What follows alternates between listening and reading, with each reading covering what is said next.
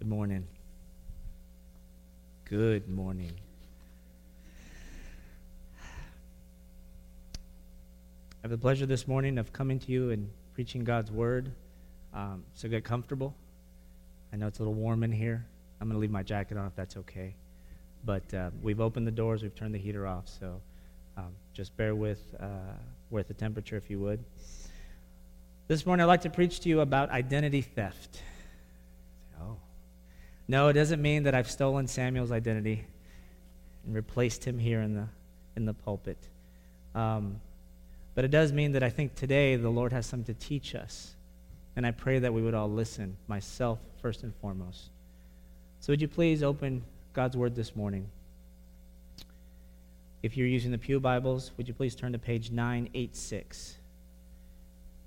986. We'll be reading from Book of Romans, chapter 14, verses 1 through 12.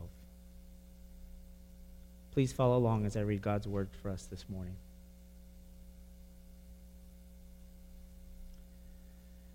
Accept the one whose faith is weak, without quarreling over disputable matters. One person's faith allows them to eat anything, but another, whose faith is weak, eats only vegetables. The one who eats everything must not treat with contempt the one who does not. And the one who does not eat everything must not judge the one who does, for God has accepted them. Who are you to judge someone else's servant? To their own master servants stand or fall, and they will stand, for the Lord is able to make them stand. One person considers one day more sacred than another. Another considers every day alike.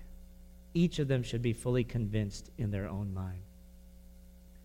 Whoever regards one day as special does so to the Lord. Whoever eats meat does so to the Lord, for they give thanks to God. And whoever abstains does so to the Lord and gives thanks to God. For none of us lives for ourselves alone, and none of us dies for ourselves alone. If we live for the Lord, and if we die for the Lord. So whether we live or die, we belong to the Lord. For this very reason, Christ died and returned to life, so that he might be the Lord of both the dead and the living. You then, why do you judge your brother or sister? Or why do you treat them with contempt? For we will all stand before God's judgment seat. It is written, as surely as I live, says the Lord, every knee will bow before me, every tongue will acknowledge God. So then, each of us will give an account of ourselves to God. Amen. This is God's word for us this morning. Let us pray. Lord, I thank you for your precious word that is righteous and instructs us in all godliness and wisdom. I thank you for what you're about to do this morning, Lord, and that is convict us of what we need to be convicted of. And Lord, I pray this morning that the words of my mouth and the meditations of my heart will be pleasing and acceptable to you. In Christ Jesus, amen. So today we're going to talk about identity. You're going to hear the word identity a lot. It's an important topic. It's important that we know who we are. And it's important that we identify what it means when identity theft happens spiritually. I'll be talking about examples of identity theft that happen in the world, but I want us to be focused on what it means for us to lose our identity and to steal someone else's identity. But before we begin this process of identity, let's pause to meditate on what is the definition of identity. And there are lots out there, and your identity and my identity have many dimensions. But I just want to focus on two today. Every identity has these two dimensions. First of all is our knowledge of our identity. Do we know who we are? And second of all is society's knowledge of it. That is to say, how do we show who we are? So these are the two kind of dimensions that I want to focus on today. How do we know who we are, and how do we show who we are? They need to be linked, don't they? Okay? I've had some personal experiences with identity. We all have. Being Hispanic, raised on the border, I can tell you about, being second generation American-Mexican, right? And there's this identity growth that happens, and sometimes there's an identity conflict about who am I. I'm rejected from the Mexican community because I'm not Mexican enough, speak English too well. And sometimes I'm rejected by the American community because I come from a place that doesn't look like the rest of the world. Although in Texas, we're getting there, okay? Someday we'll all be Hispanic in Texas, amen? But I had this interesting story, this interesting experience. I was in Matamoros, the border city to where I grew up in Brownsville, Texas, and I had taken my 8-month-old son, Elijah, with me to a wedding of a dear friend. And on the way back, crossing the border, and this would have been 2003 or 4, on the way back, I was asked for my son's birth certificate. And growing up on the border, we didn't deal with birth certificates. You just crossed and came back. It was no big deal. And I didn't realize that there was a change in policy. Nobody had told me because I didn't grow up that way. So I said, I don't have his birth certificate, my precious 8-month-old son here. And the Border Patrol officer said, well, we can't let you in with him. I said, but he's my son. I know he's my son. I saw when he was born. And they said, well, we have a problem with Mexican babies being brought across the border illegally and stolen and so forth and so on. I said, well, here he is. And they said, well, he doesn't look like you. I said, well, is he Mexican or isn't he Mexican? I mean, you can't have it both ways, right? But I had no way to prove, although I knew that this child was mine and we belonged to each other, I had no way to prove that. And I was there for 2-3 hours arguing with everybody. I was a new Christian at the time, so, I sinned so many times. I said, this is ridiculous. Finally, a dear older gentleman came in. He's a supervisor. He comes in and he goes, and it was Sunday morning, I remember, because he said, well, call your wife. My wife's in church, and she didn't have a cell phone at the time. So I had no proof. So the dear man says, do you have proof that you traveled with this infant? I said, yes. And I pulled out my airline ticket, and it said, with infant. That's all it said. And he looked at it and goes, okay, you can go. I sinned again. So that was a ridiculous experience, but it got me through. And it got me thinking about today. Sometimes we know who we are, but we can't show it, right? And it's a very frustrating experience. Recently, I had another experience of identity. Those of you know my father passed away recently. And when my father had a heart attack and then a stroke, and I went down to Brownsville to see him, and I walked in the ICU room, everybody knew who I had talked to, that I was his son. Say, oh, it says here on the document. I showed him my ID. They said, oh, you're his heir. You're his oldest son. I said, yes. But when I walked in that room, I had no identity as his son. For we had been estranged. And because he had not been a father to me, I had never learned what it meant to be a son to him. So I prayed. I said, Lord, I don't know what I'm supposed to do as this man's son right now as he's dying. But the Lord gave me the identity of a son. And the Lord told me, you sacrifice for him. You love him. No matter what has happened before, you give yourself to him right here and right now, and I'll take care of the rest. So for 1 week, I held my father's hand. I sang to him. I washed his brow as he sweat and went through the stroke and so forth. And a week later, he passed away. And I can truly say now that at least for that window, I knew what it was to be a son. I had my identity back. God graciously gave me that with a man who I didn't think I could ever love. But that's what God does. He gives us an identity of love. This is common. When I'm talking to you, all of you have a story like this to share with all of us. This is part of what it means to be human. And it's just not about us as individuals, is it? Groups can have identities, okay? Underneath my shirt here, I've got Westlake. I'm not going to take my shirt off. I've got Westlake on there. Westlake just won their football game, and that's important in life, right? Football. But oftentimes teams, you hear about teams developing an identity as a group where no one person is more important than the other, and that's how you win, when you sacrifice for each other. So this idea of identity is all around us. Who are you? Can you show it? And then when we gather as a group, who are we? Don't we talk like that? We say, we're Park Hills Baptist Church. What does that mean? What is our identity? Who do we know to be, and who do we show the world to be? Well, this problem or this issue of identity is not new. And today, we're going to read about a church that was struggling with an identity. 2,000 years ago, the church in Rome was experiencing an identity crisis of sorts. The letter of Paul to the Romans was an attempt to remind the church of who its unique and unified identity needed to lie with, namely Christ Jesus. And this is the refrain that runs throughout the letter of Romans. Listen to Romans 7:4. So, my brothers and sisters, you also died to the law through the body of Christ, that you might belong to one another. To him who was raised from the dead, in order that we might bear fruit for God. There's a wonderful picture of identity there. We belong to one another. But what was the problem?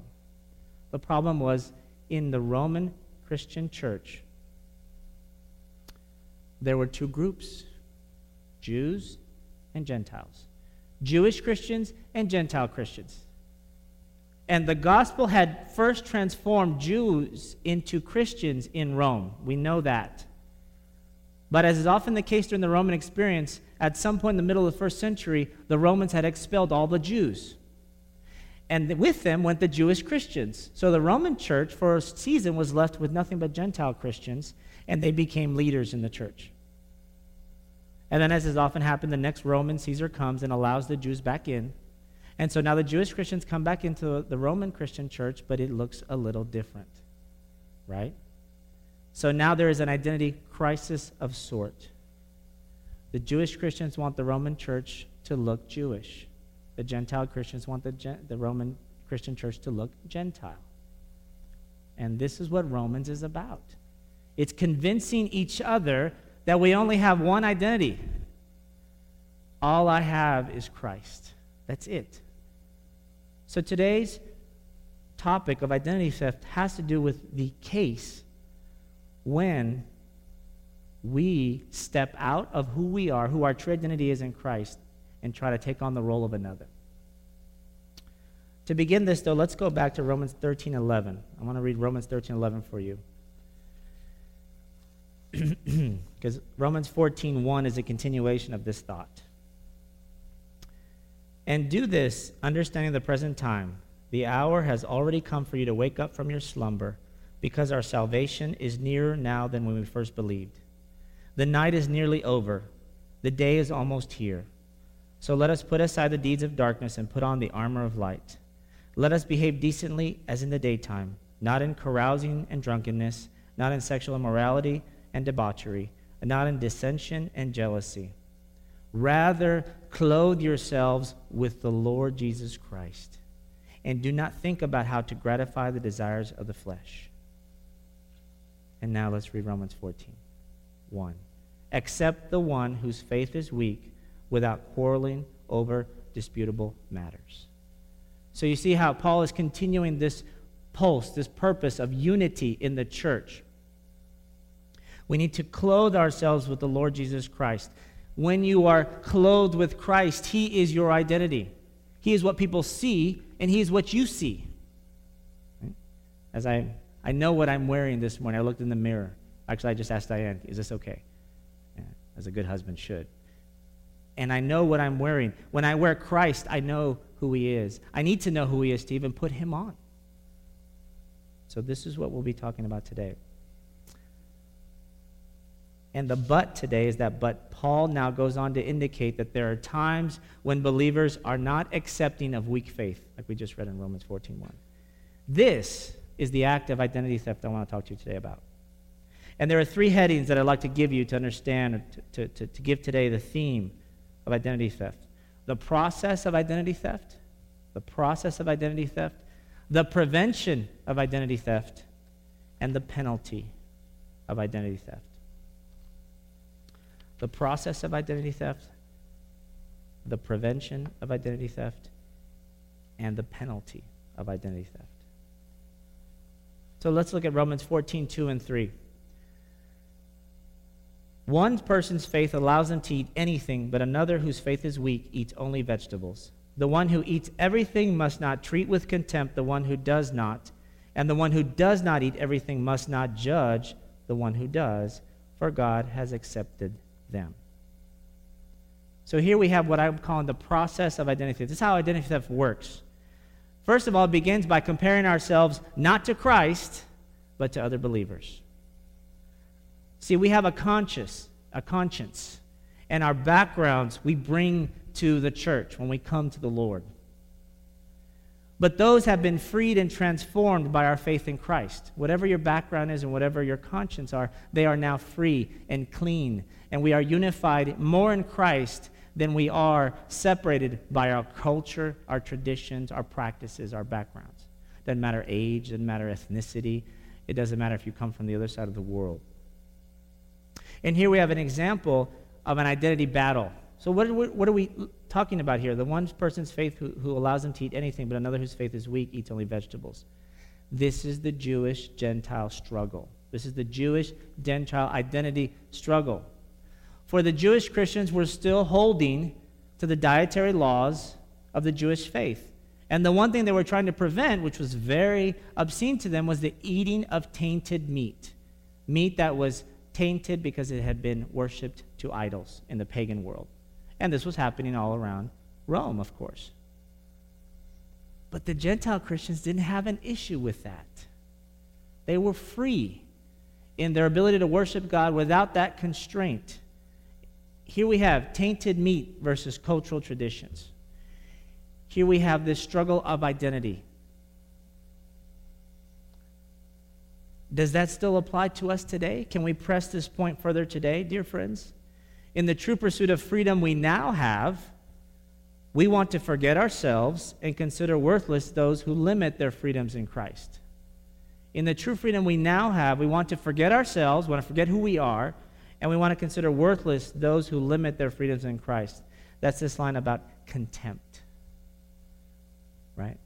I'm me, you're you. You are different than I am in our cultural traditions and our practices and preferences.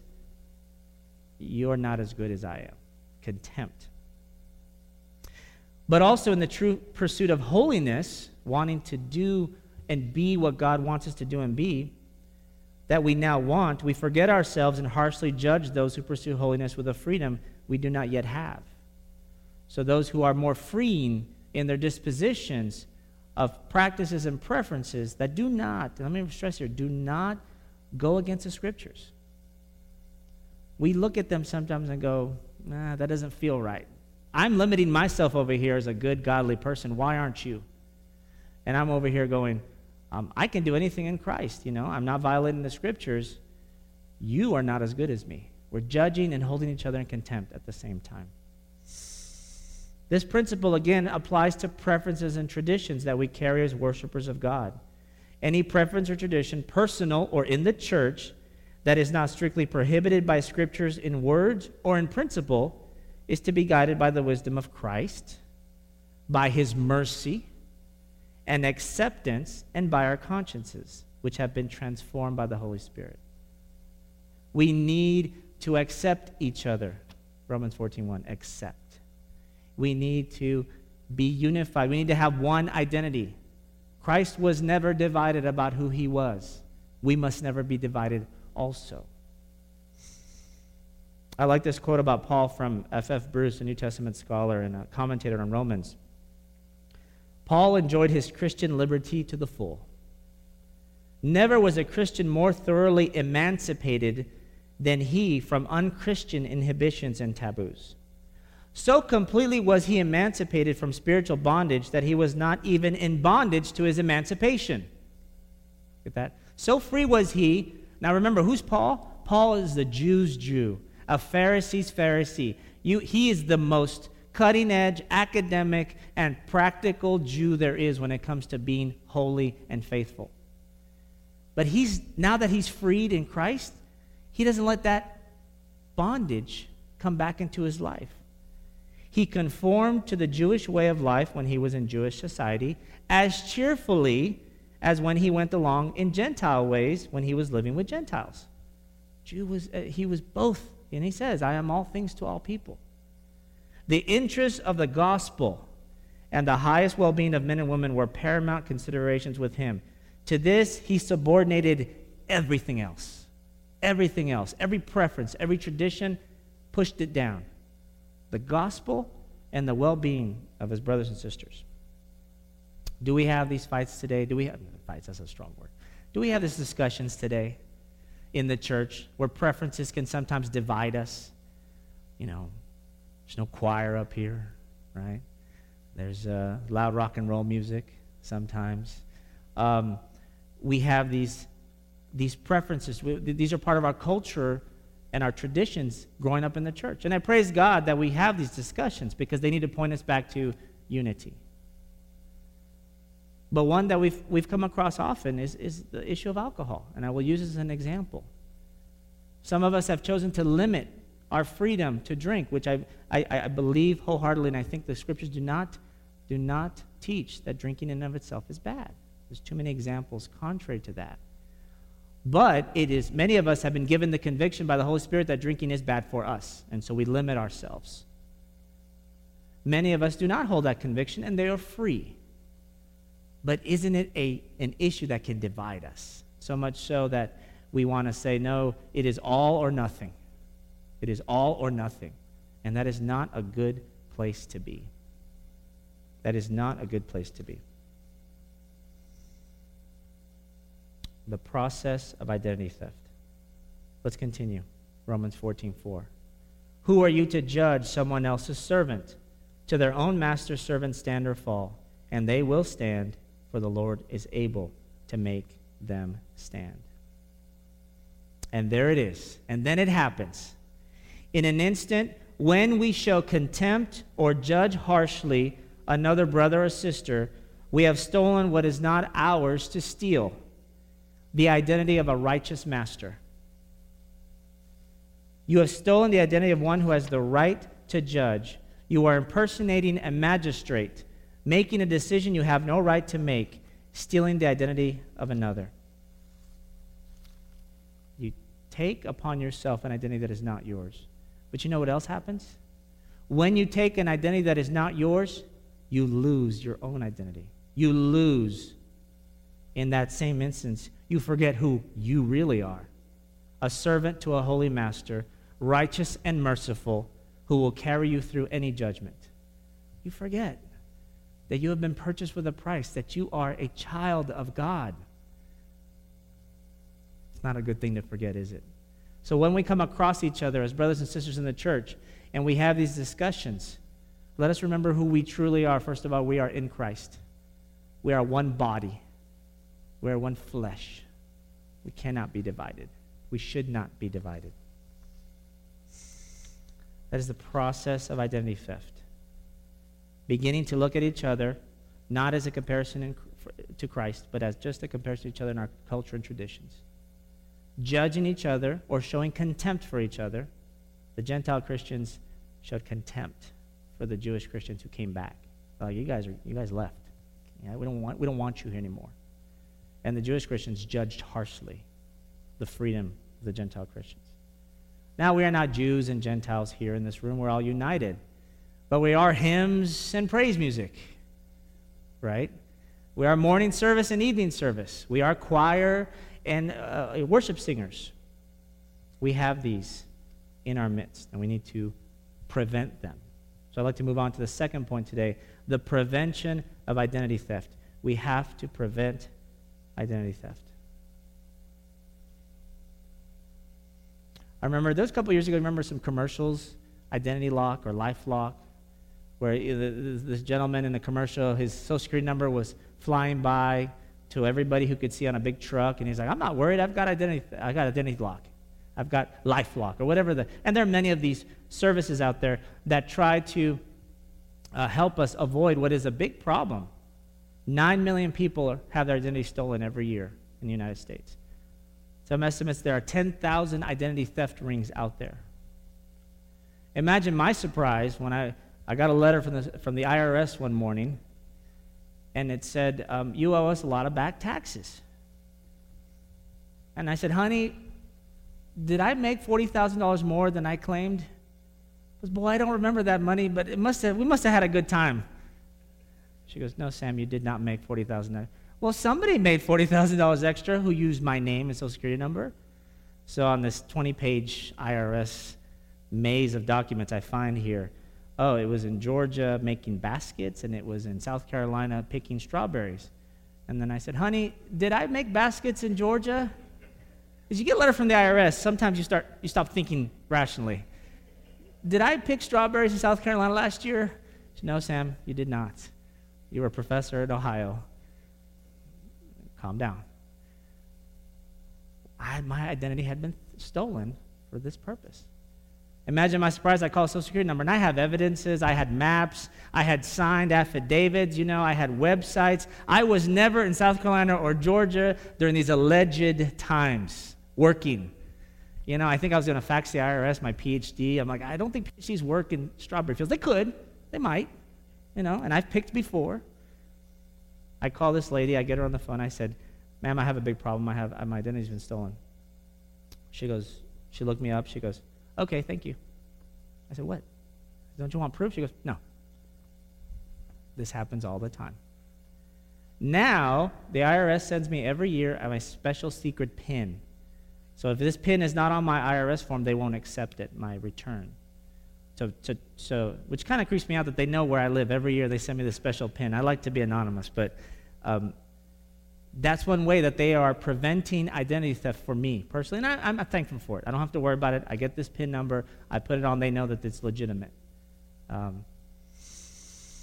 how can you and I prevent this identity theft that we do not want to make in the church? How do we lock in our identity? Well, there's two ways, and I began this by talking about them. We have to know what our identity is, and we have to show what our identity is. And God likes to work backwards. He likes to work from the external to the internal. So if you look at Romans 14, 5, and 6, God's going to show us how we show our identity to the world.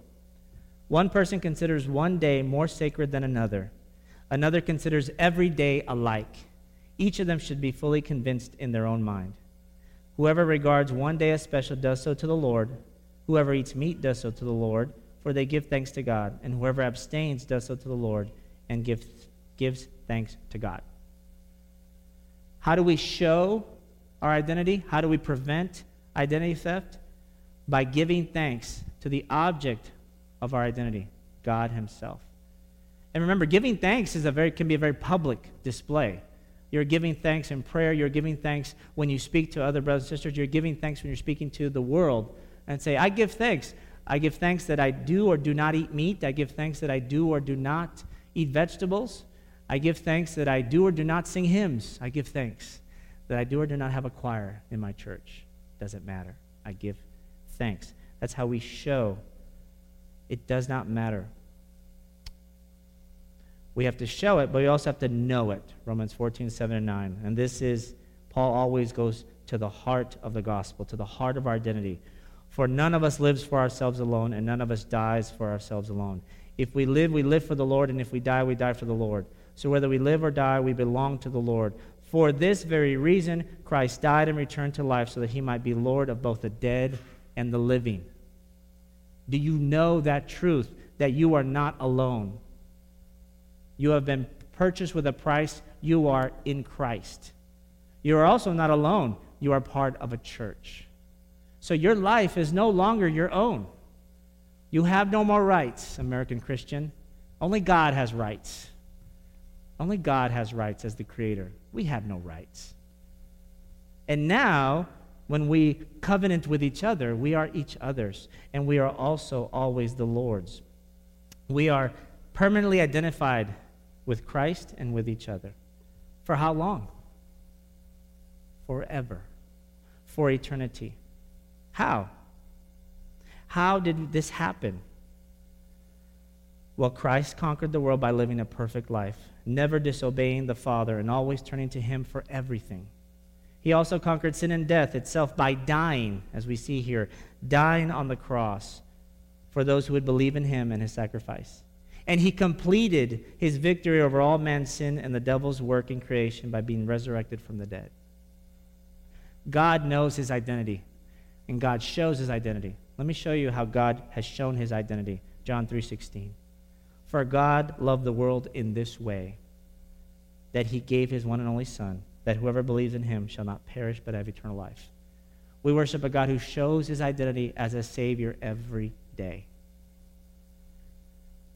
And we know that Christ himself knew who he was quite clearly. John 10:14 and 15. I am the good shepherd. I know my sheep, and my sheep know me, just as the Father knows me, and I know the Father. And I lay down my life for the sheep. Christ knew who he was. Do you?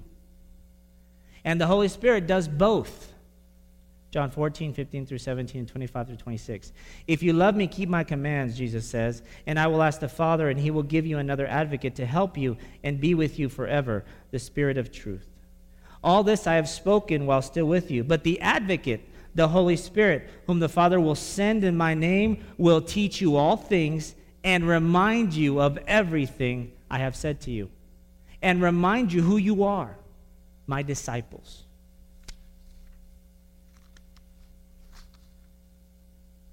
See, we've lost our identity. We lost it a long time ago when man disobeyed God. We lost the identity as the special creation of God. We're the special creation of God the Father, and God the Son, and God the Holy Spirit. We were made in God's image, endowed with fullness of dignity and worth that come with this reality. But we rebelled and turned away from God, and our relationship with him was broken. We lost who we truly were meant to be. We lost our true identity. And with that break and with that loss, we now must be judged and punished by a righteous and holy God, for we are unholy and unrighteous. And we must now deal with this punishment and the inevitability of this decision and this judgment, that without Christ, without the revelation through Christ, we would be forever and ever in hell. That would be our identity. That would be who we are. But God has sent his Son, Jesus Christ, to die for you and me so that we might know who we truly were meant to be, and that is sons of God, daughters of God, co-heirs with Christ. So this morning, if you do not know who you are, and if you do not know who Christ is, I beg and plead with you to find out. Ask me. Ask one of the brothers and sisters here. We will tell you gladly who Christ is, who we are, why we believe what we believe, why it's so important to believe what we believe, why we know who we are. And I pray that this would open your eyes to who you are. You have been purchased with a price. You are a living testimony to the good news of Christ Jesus. You will now be called a servant of God, his adopted child, a temple of his Holy Spirit, his body, his bride, his living sacrifice, heirs to his glory, his slave, his brother or sister, his disciple, his sheep, true sons and true daughters of God himself. Brothers and sisters, if we can remember those words, we might not thieve the identity of God himself, sit in judgment upon others. If we might remember that the best way to lock in our identity, the best way to lock in who we are, is to remember that we are sons and daughters of God, that we are disciples of Christ. And the Bible is full of reminders, titles, names, and labels that we should imprint on our hearts, that we should imprint on our minds about who we are. So we've talked about the process of identity theft. We've talked about, what did we just talk about?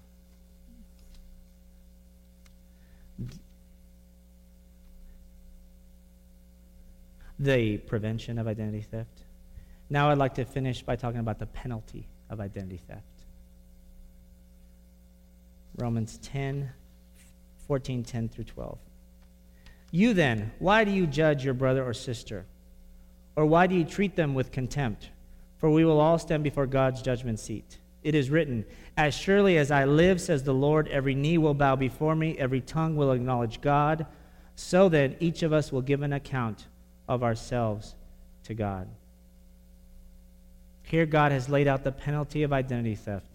The fact that when we judge, we take God's judgment seat. Only he has the right to judge all mankind and all creation. And his identity as judge is one of a holy and righteous judge. He is completely empowered and with all authority over all creation. We do not have that power. We do not have the authority. We cannot sit in that seat. The penalty for us is that we will be judged accordingly. And let me tell you, brothers and sisters, although many today do not believe in God or do not have their identity in Christ, one day everyone will believe. One day everyone will believe. And on that day it will be too late for many. The penalty is severe. The penalty is dire.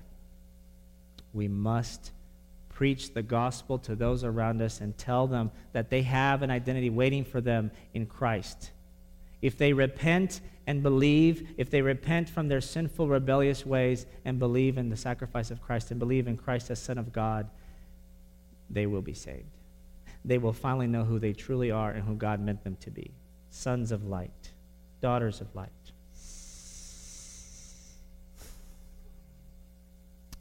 These thoughts and these meditations really sprang up in me as I'm struggling to be Christ every day with my wife, with my newborn child, as we sang earlier this morning. What a beautiful picture, assuming you get some sleep. Still, though, there's nothing more sweet than being sleep deprived because of a newborn. But this all began in me, or this continued in me. The Lord brought this to my attention as I was sitting down with my 3 older boys, teaching them a catechism. And there's a new catechism out. It's called New City Catechism. 52 questions to instruct those young to know more about God and to know more about who they are. We used to do catechisms a lot in the church, and we've kind of fallen away. And there's a resurgence of interest in saying, how do we teach the children more about God and more about the faith? And one way is to have them memorize question and answer in Scripture, right? Praise God. So I decided to, as I'm trying to be a better father, as I'm trying to be more of the identity that God has given me as a leader in my home, to spiritually raise up the next generation, to sacrifice for my wife, I said, I'm going to do this catechism with my children. And the first question we came across, it's one we have to memorize together. What is our only hope in life and death? What is our only hope in life and death? And here's the answer. That we are not our own, but belong, body and soul, both in life and death, to God and to our Savior, Jesus Christ. And that pierced me. That we are not our own. We are not. We belong, body and soul, both in life and death, to God and to our Savior, Jesus Christ. Is this your identity? Is this my identity? As a believer, do you sometimes forget your identity, losing it, and in its place take on the identity of God himself, judging the traditions and preferences of other brothers and sisters, causing quarrels, division, and disunity? Do you commit identity theft against God? If so, be reminded that you are not your own, but belong, body and soul, both in life and death, to God and to his Son, our Savior, Jesus Christ. And to you who do not believe, have you lost your identity as a special creation of God, made in his image? Are you also committing identity theft right now? Placing yourself as God of your own life, completely rejecting the one true God who deserves your love and worship. I pray you have heard the good news today, and that good news is that there is forgiveness offered. There is mercy shown. There is grace extended and a new life and identity waiting for you as an adopted child of God. There's no one in the universe you will ever want to belong to than God.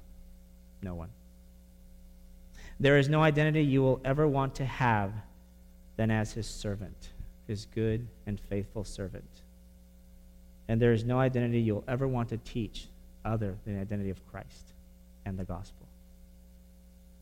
So I pray for us this morning that this is exactly what we will commit to do. Stop stealing what is God's. Start accepting and joyfully giving thanks for what is ours. Let us pray.